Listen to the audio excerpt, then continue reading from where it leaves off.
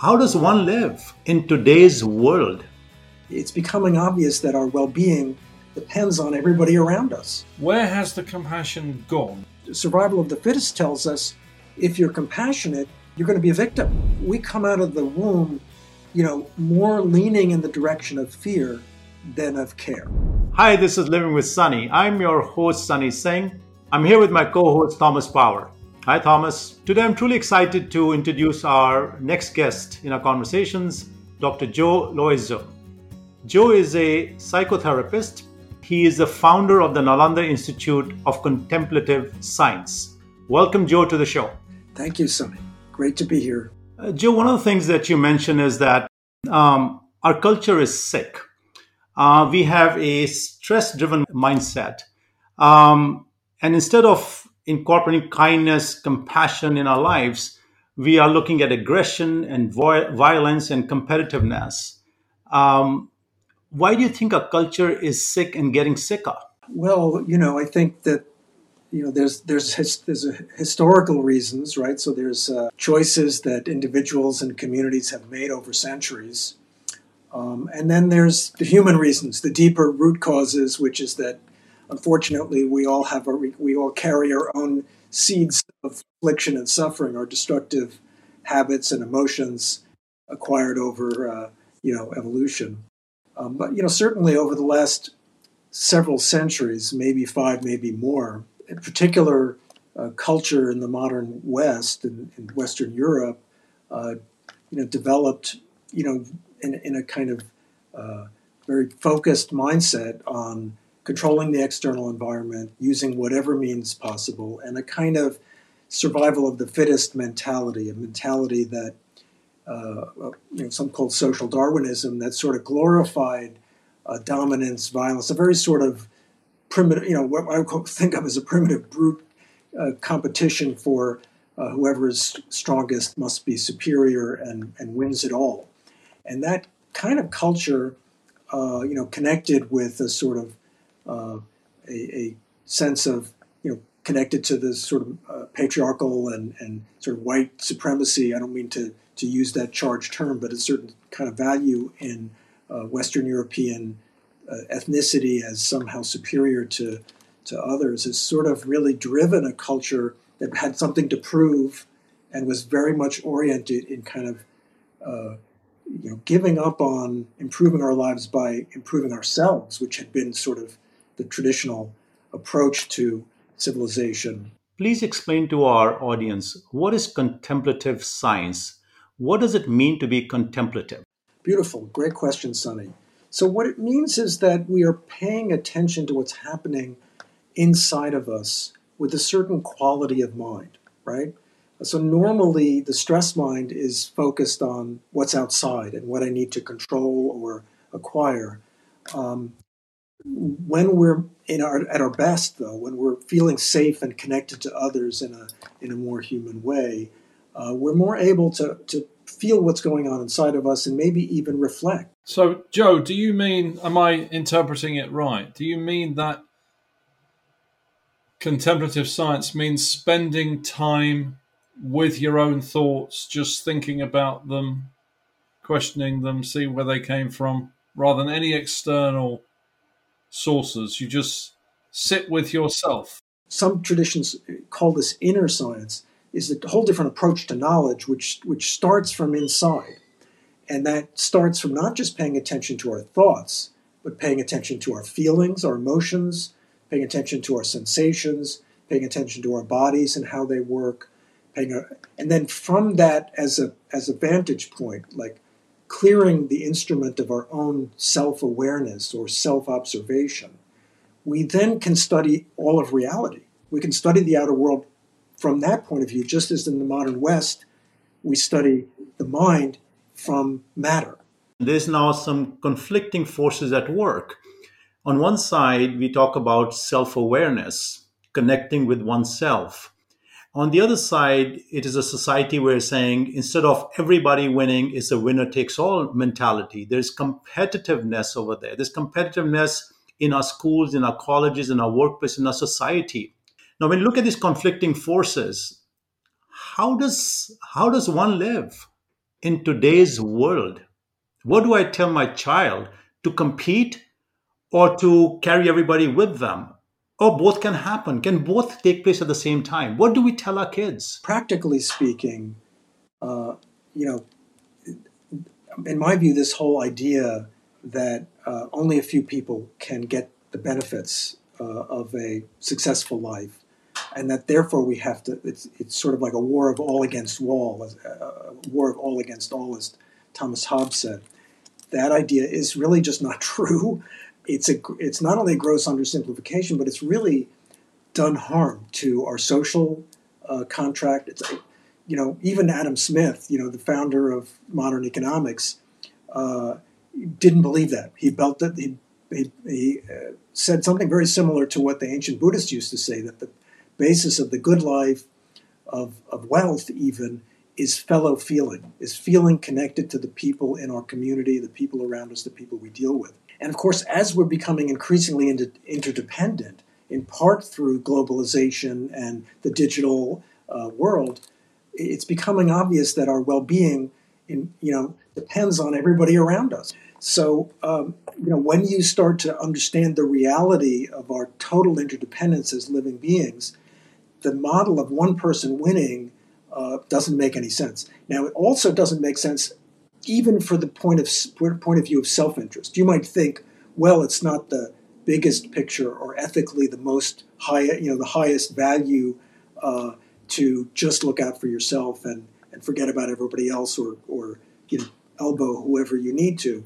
But the fact of the matter is that the new science of positive psychology proves what a lot of these ancient traditions taught, which is that beyond a certain level of comfort or safety, which there's already plenty of wealth in the planet for everybody on the planet to have that, beyond a certain level of wealth and safety, happiness does not increase with increasing goodies, and either status or material security or wealth. There's no escape from the fact that we're mammals, which means that fundamentally we're wired to be well by connecting with other people. That's what we're learning, and that's what the ancient traditions were trying to teach us when they talk about compassion. But Joe, people find it hard now to find the right community to belong to. The technology is great at connecting us electronically or digitally, but it seems to make us more isolated and more lonely, at least in the mind.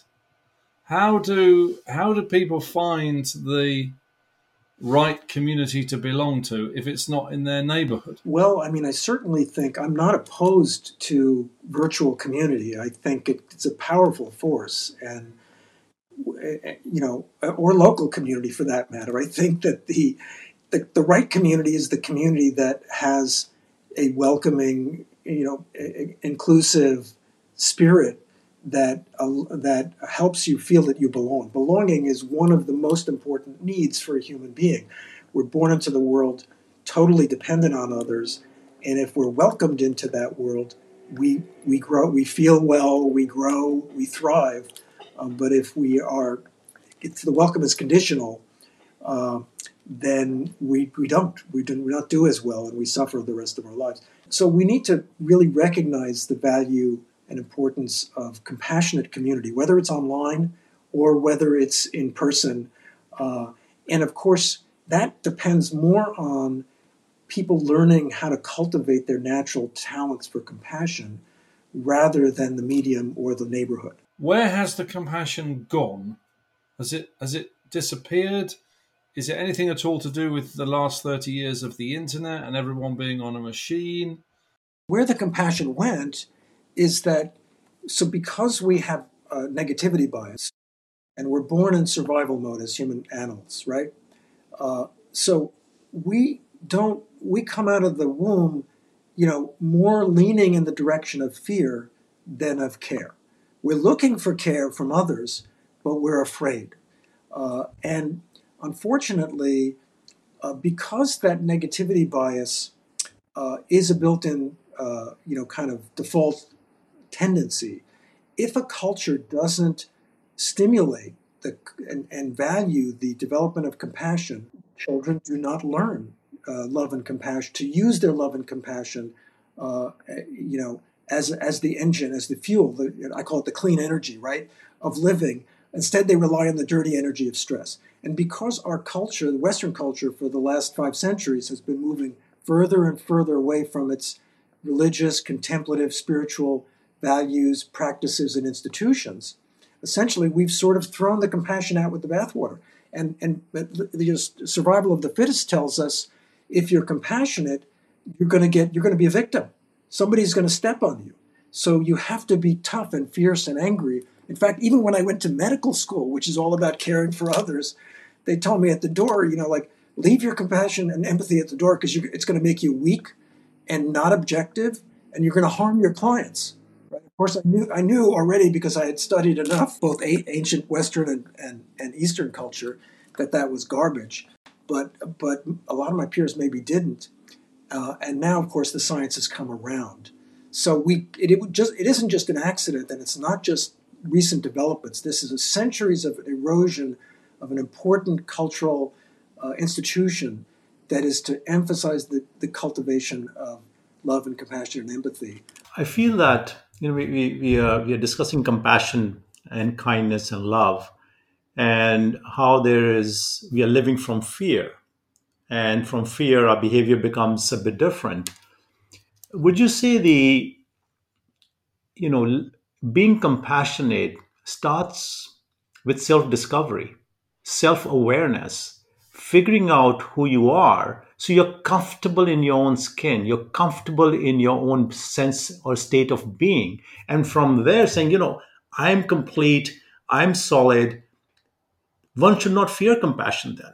Is that a starting point, you think? Absolutely, you got it exactly, Sonny. That's the tradition, is that we first have to learn to take care of ourselves. And often, as part of this sort of militaristic or competitive culture, we learn to treat ourselves very harshly. And we have a real harsh inner critic, and we drive ourselves and we feel that that's somehow the right thing to do. But this other approach to life, it says completely the opposite, which is that, we need to start by accepting and caring for ourselves just as a mother. If we don't have a good parenting when we're infants, we're not going to be a healthy, sane infant. So if we're not safe in our own, skin, because we're too harsh and we're not understanding ourselves, then, we're not only are we going to be unhealthy, but we're certainly not in any position to care for others. So we have to start with, nowadays we're talking a lot about self-compassion, which is actually a very kind of Western formulation of ancient teachings. But in the traditional teachings, the understanding is you learn to really accept, understand, and care for yourself with present awareness, as if you were your own mother or parent. And then based on that, you start to feel better, and you naturally start to, feel the empathy and compassion for others that you feel for yourself. It's just you see that, oh my God, they're suffering too, just as I suffered. And so it's not such a big stretch to learn this when we start with ourselves. Joe, you have spent decades, you have devoted your life to studying and incorporating and imbibing the art and science of contemplation. So if you look back over the last 40 plus years, what's your deepest learning? That's a great question. Try to understand myself as a human being, and my own, let's just say roots. That is, the connections to the people and culture and traditions that have influenced me, to really sort of understand their preciousness, and to try to be mindful about how to share them, how to bring them into my life and bring them into the world. That's also been super important, to try to be a bridge from what came before, so that it doesn't get lost. Absolutely wonderful. Absolutely wonderful. Joe, it's been a real pleasure talking to you. There's so many other questions I have, so many things I love to talk to you about. which we will hopefully continue by having you on the show again. To our audience, we always end our show with a call to action. We believe that when we have these conversations, we want to inspire you. We want you to do something with the conversation that you heard. So today's call to action is as follows. You look at the mirror. Don't just see the face of the person. Through those eyes, look into your soul, look into yourself, and see what comes to your mind. What speaks to you? And whatever the thought is the starting point of self-discovery. Compassion starts with you. Joe, thank you for being on the show. It's been a true pleasure. Thanks, Joe. Same, Brilliant. Same, Thomas. Sonny, wonderful to share this time with you. And, I'd love to continue the conversation one way or the other. Okay. And for more information about Joe and about Nalanda Institute, you can go to www.nalandainstitute.org. We want to hear from you. If you have feedback about our show and our conversations, if you have a question, please write to us at livingwithsunny@round.glass.